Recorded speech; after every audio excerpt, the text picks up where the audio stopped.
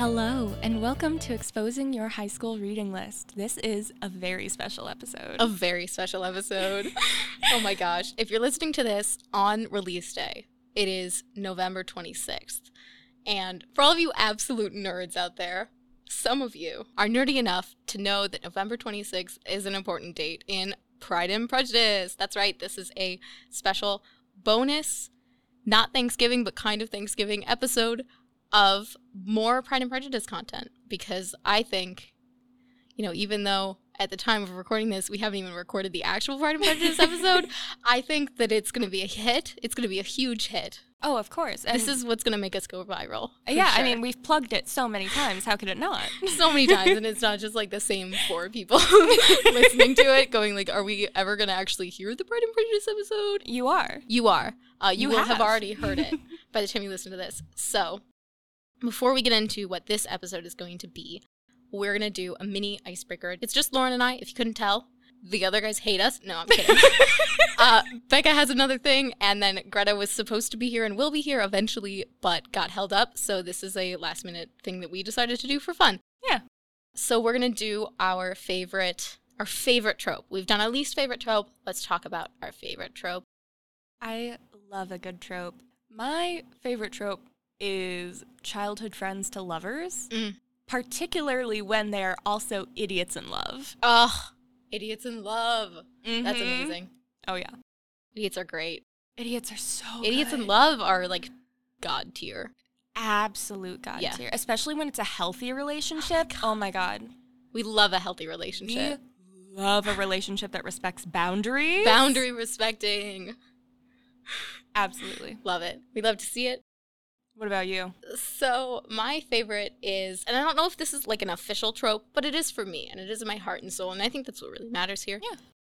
Is us against the world. I love that. Because I'm a huge fan of that. Like, it's not them against each other. Mm-hmm. Like, the conflict is not between the couple. Yes. The conflict is everybody else and everything else.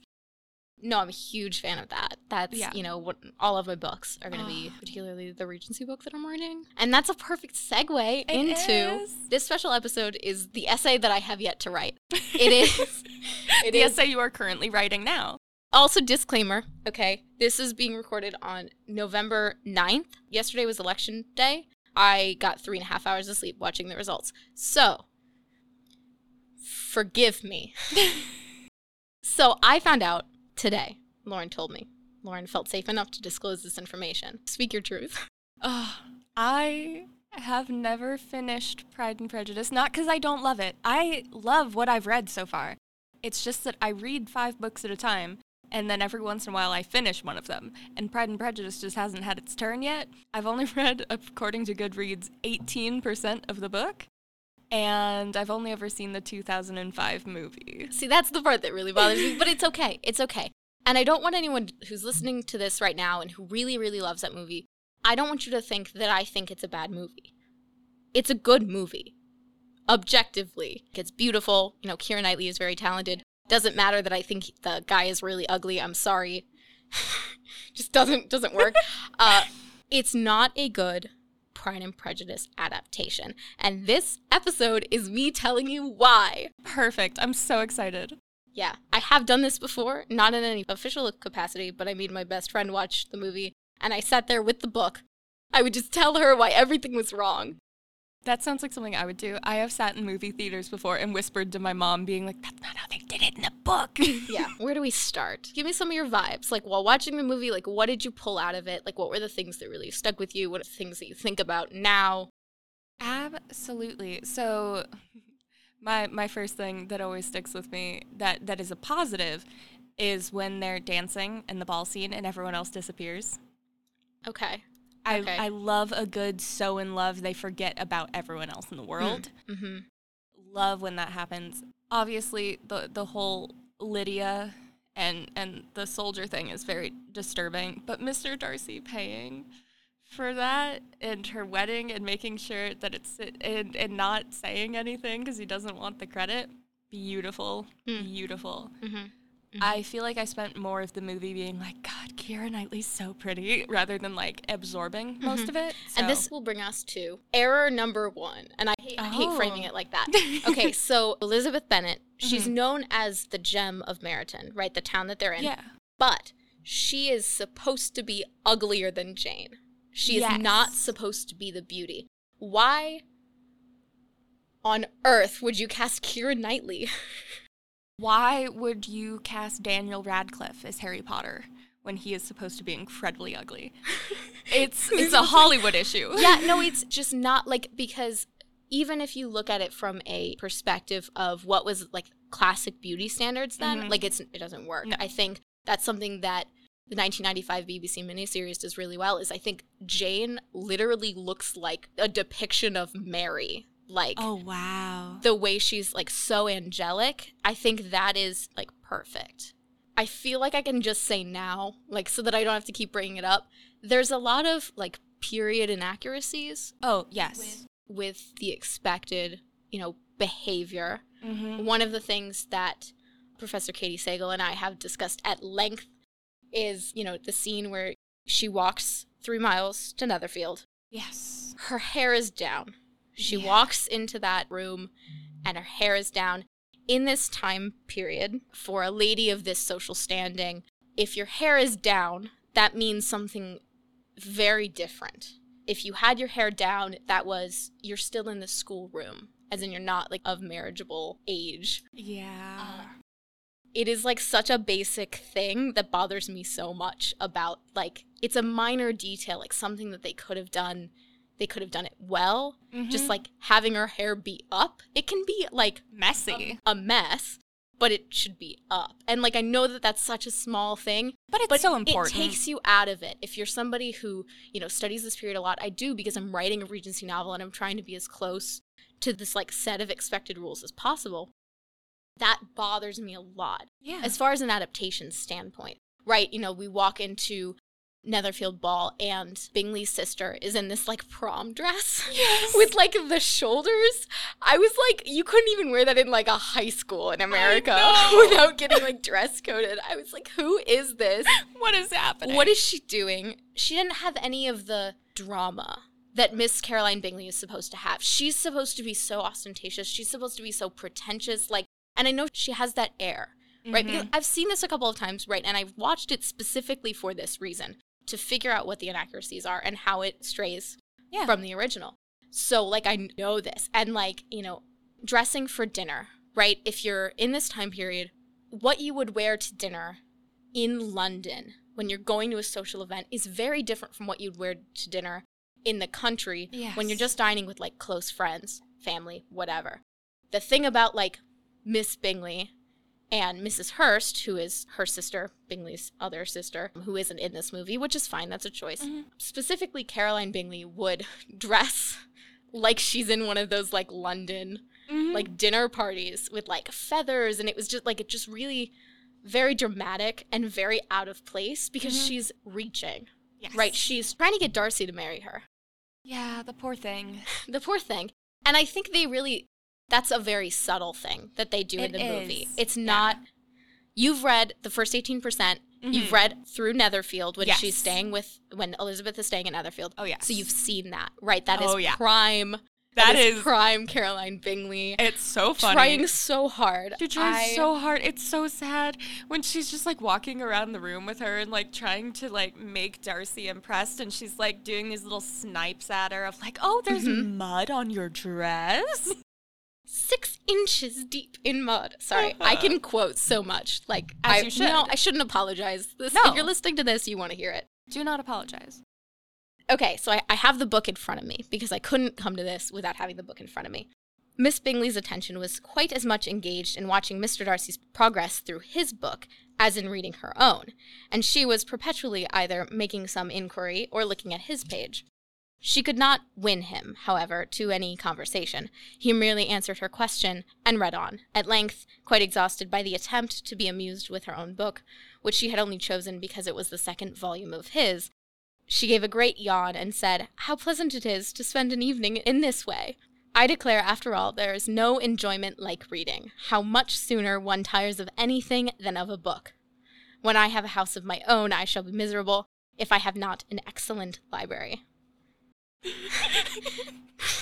No one made any reply. She then yawned again, threw aside her book, and cast her eyes around the room in the quest of some amusement. I love it so much. And one of the things that I find really funny, too, is if you're looking for Pride and Prejudice quotes on things, like you're in a Redbubble, wherever, one of the quotes they always use is, there is no enjoyment. Quite lame, yeah. And that kills me, because it is... It's... I love it so much because if she were actually enjoying reading, she would not be talking about enjoying reading. Exactly. She'd be reading. Exactly. And so, like, you see how much humor there is and how much, like, just irony, right? Oh, yeah. And how ridiculous Caroline Bingley ends up looking. She doesn't ever look ridiculous to me in the 2005 movie. No, I remember her coming off quite regal in the 2005 movie to a point where I was worried that she would end up with Darcy. Right, that was almost like another attempt at a sort of conflict. And that was weird because she is never an option for Darcy. No. Like, his family would sooner have him marry Elizabeth than marry Caroline Bingley. Because let me tell you this, like, okay, Caroline Bingley's problem, one of many, is that her money comes from trade. And at this time, that was new money that was frowned upon. Darcy's money is like old money. Yeah. So Elizabeth, although she's broke, she is a gentleman's daughter.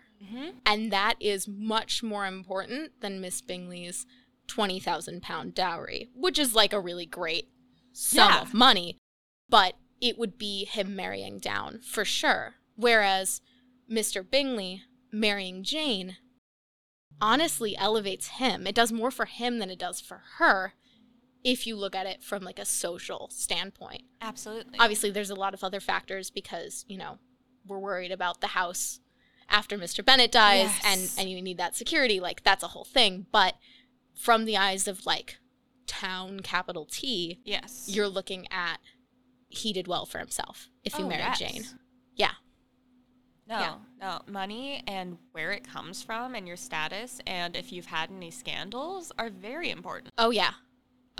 Scandal is everything. And, like, guys, when I say that I know what I'm talking about here, like, I know you can tell. I know it's coming across. But I did a scholarly edition of Pride and Prejudice for one of my projects. I annotated the entire book in a weekend just for funsies. Professor Katie Sagal was like, Elise, you don't have to. I was like, but can I? Can I please? And I, like, so much. I have so much passion for this. It's why I chose writing a Regency book to be my senior English capstone project. Yeah. Because I love it so much. I absolutely get it. I mean, you're looking at someone who's read like 5 editions of Macbeth in the past like month. Yeah. See, this works so well. Yeah. Okay, so let's talk about another thing that usually bothers me. I understand why it's such a draw. It's the relationship between Mr. Darcy and Georgiana. Yeah. Okay, so in the words of Mr. Darcy, more than 10 years my junior. Okay, he is 28 in the book. She is, right, she's 16. They would not be close. No. Like, they would not be close siblings. No. Right, because he would have been in school when she was born. And, like, George Wickham, okay, I think he's, like, at least a year older than Darcy, so it's even grosser. Yeah. Like, he's just a pedophile. But Darcy would have been in school when Georgiana was born. Probably. She also would have been in school probably when their father died. Yeah. Or she would have been doing something, right? And he would have been traveling. He would not have been expected to be ready to become... father figure. Yeah, and to even to run the estate. And so this, like, do I want them to have this super close, very open relationship where he walks into the room and she, like, bounces around and, like, she's very bubbly? No, like, that's not, it's not possible. It's not, it would be nice. Yeah. But it's not real. Especially because she would have been expected to marry somebody with a title. Yes. She is also dealing with the trauma of whatever George Wickham did to her and being betrayed. Like, she thought that she was in love enough that she was, like, ready to just, like, throw away all the things that she had been taught and, like, raised into, like, all of those rules and everything. She's ready to do that, finds out that he's only in it for the money. And, oh my God, like, she's so shy. She's just as reserved as Darcy. But, like, she's also a woman. So everything is just harder. Everything is more complicated. She feels so much shame. She has to. There's no way around it. There's no way around it. And there's no way that he has been able to talk to her about it because he is so closed off.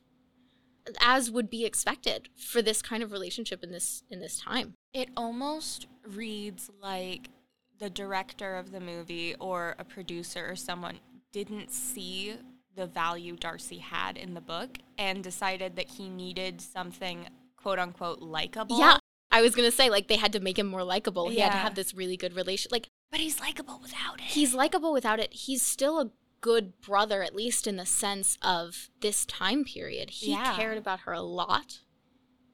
And he only wanted happiness for her. I mean, that's why he paid off George Wickham, because he was like, this is not, like, good. You're not going to be happy. He's a terrible person, and we know this. Like, you can see throughout the book, really, how much he cares about all of those people. And so quietly, too. So quietly. Just because it's, like, in the background doesn't mean that it's not happening, as we find out. And so, like, it almost undercuts the power of his care, like, his loyalty, his consideration for those around him. Because he doesn't need to be this, like, bubbly or capable of making somebody be bubbly. Like, that's Elizabeth's job. Yeah. Like, okay? Like, that's why they work so well, because she's exactly not reserved in the ways that he is. It's Grumpy and Sunshine. Exactly. And, like, not always, right? They both will even each other out. Yeah. And that's, you know, that complementary sort of relationship that really, really works. Yeah. So I despise that scene with all of my heart because it just feels so unfair to Mr. Darcy. It does, yeah. Yeah. And to Georgiana, because who is this girl? Like, what? Where is her shyness? She's not timid. She has no sense of, like, her status and the expectations that are on her. And that had to have been, like, so much. And as I'm saying this, right, like, you can tell, you, Lauren, and also you, whoever's listening to this right now, thank you for still listening, like, I feel these characters as very much real. And that's something that even shocks me sometimes. You know, I'll, like, have a thought and I'm like, oh no, but that, like, you know, and I think it's crazy because, right, this was 200 years ago. That's so wild to think about. And I feel it's that they have their, it's crazy. We'll have talked about it more in the full episode.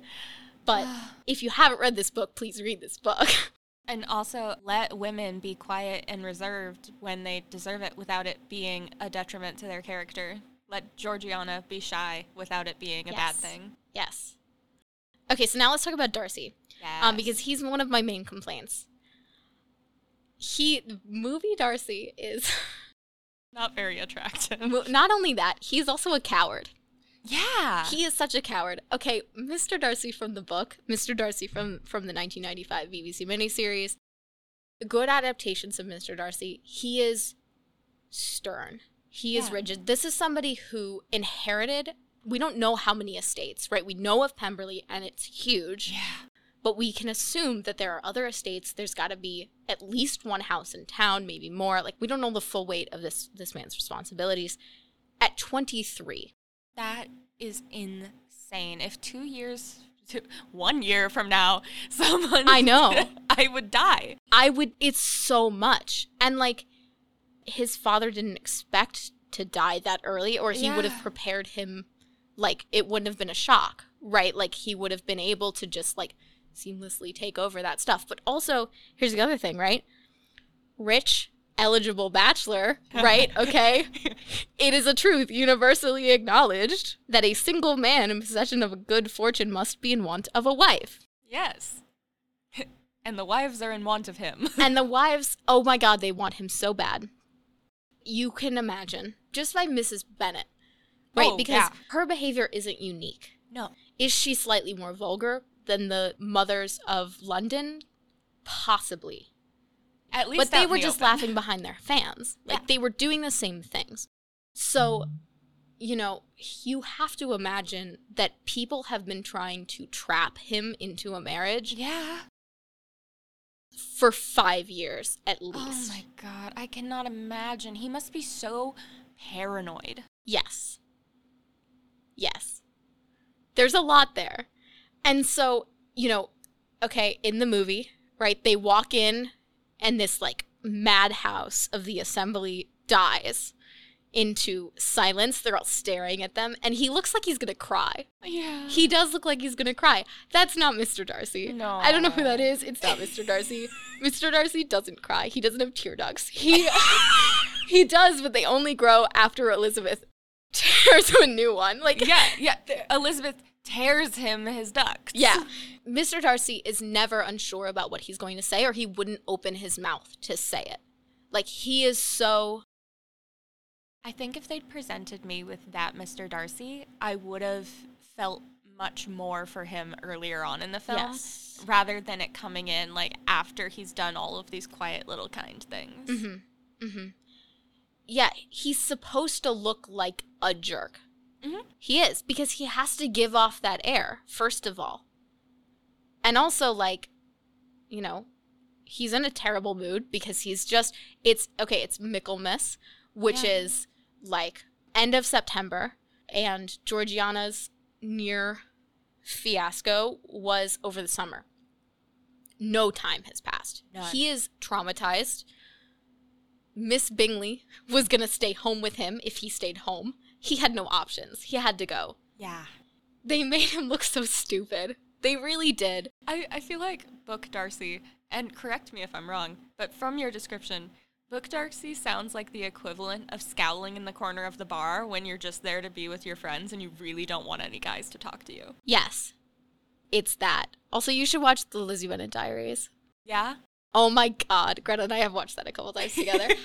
No, it's good. Sorry, just plug for that. So one of the things that bothers me so much about what the movie has done is there are now so many things, like objects, right, that you can buy, like Pride and Prejudice things, that have these quotes, and they're not book quotes. Yikes. They are movie quotes, and they are deeply offensive when you compare it to the original. And part of why I get offended is when it's like, it gives Jane Austen the credit, and I'm like, that is wrong. Because the one that you'll see a lot is, I love you. Most ardently. Mr. Darcy in the book says, "You must allow me to tell you how ardently I admire and love you." I have the book in front of me. I don't need to look at it. If someone said that to my face, I would faint. If someone said the movie one, I'd be like, that's kind of a weird phrasing. Right, and then you look at that also from Elizabeth's perspective. She has just been fueled with the hatred of 1,000 suns because she's just found out that Mr. Darcy is probably entirely responsible for breaking her favorite sister. And he walks in. "You must allow me to tell you how ardently I admire and love you." She's like, "You jerk, you piece of How bleep." dare you? It's because also there's no romantic setting. Like, they're in the sitting room of Hunsford Cottage. Like, it is daylight. Yes. Like, this is not. This sounds like me.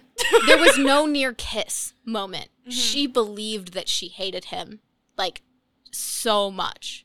And really, in that moment, she did. Yeah. She did hate him. Mr. Darcy's awkward timing is the exact thing I would do, and I love that for him.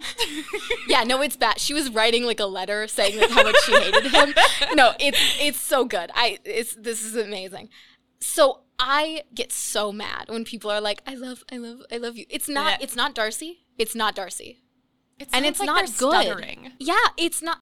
That is not something that a man like Darcy would say, because he doesn't open his mouth unless he knows exactly what he's going to say. There's nothing wrong with stuttering over Confessions of Love. However, it does not fit Darcy. It's not Darcy. So this is, like, so not even scratching the surface. Yeah. It's okay. If you like the movie, if you're listening to this and you're like, yeah, but I love it, that's okay. You're allowed to. I'm not here to tell you that you can't.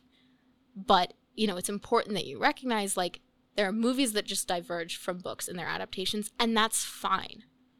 We just gotta have the separation. And I need you to be 100% certain if you say that you like the movie more than the book. and maybe consider rereading the book. Do like a scene-by-scene comparison. I read an essay, anything. Read any of my essays. I mean, what?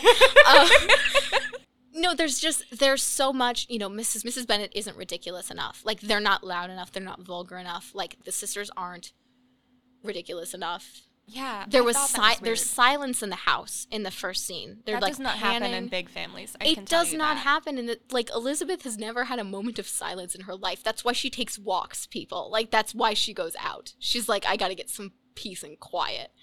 That's what that is. Me. And, like, also their house is, like, I think too big. It's, like, a little too grand. There were so many things in the movie I was like, that's an odd choice, but I don't know enough to, like... Yeah. Watch the 1995 BBC miniseries. That's as close as you can get to reading the book, in my opinion. And I've seen a lot of things. Like, guys, I've seen a lot of things of this. I've seen so many adaptations. I've seen so much. And a lot of them have a lot to add, right? We're just adding depth to the characters and adding new perspectives. That's one of the reasons that I love the other musical, Pride and Prejudice, a new musical, that is off Broadway. I love off Broadway. I love it so much because it opened a lot of the characters' minds to me in ways that I had never even considered. And this is after years of poring over this book, and just getting to see all of that and consider those perspectives just makes everything better. Even to just, like, go back to the original, read the book again. I'm just, I'm thinking and considering all of those other possibilities. And I'm like, oh, different motivations. Oh, different, it's just, it's so good. I love that. It's so good. If you are still listening to this right now, you are top tier. Top tier. Top tier. Absolutely. I don't need to add any of you. You know who you are. So with that, let us know your deep analysis. If you hate me now, good. Tell me why. Yeah. Write us an email. Send it to podcastuyrl@gmail.com. We've gotten no emails. Yeah. Interact with us on Twitter. Tell us what you thought. Comment on Instagram. EYRL Podcast is our Twitter and our Instagram. And, our website, eyrlpodcast.wordpress.com. Thank you so very, very much for listening to this super special episode. Thank you, Lauren, for editing all of this and the other one. I love this. And all of the episodes. Yes, it's my job. She says that like we're getting any money. We are not. I feel like we need to say that. A lot of podcasts get some money. We get nothing. No. This is my hobby. This is what we do for fun. We sat down. I was like, guys, let's talk about Pride and Prejudice. And Lauren was like, can we please? Literally, yeah. Yeah. That's how I am with everything. Just, can we please talk about that book? Yes.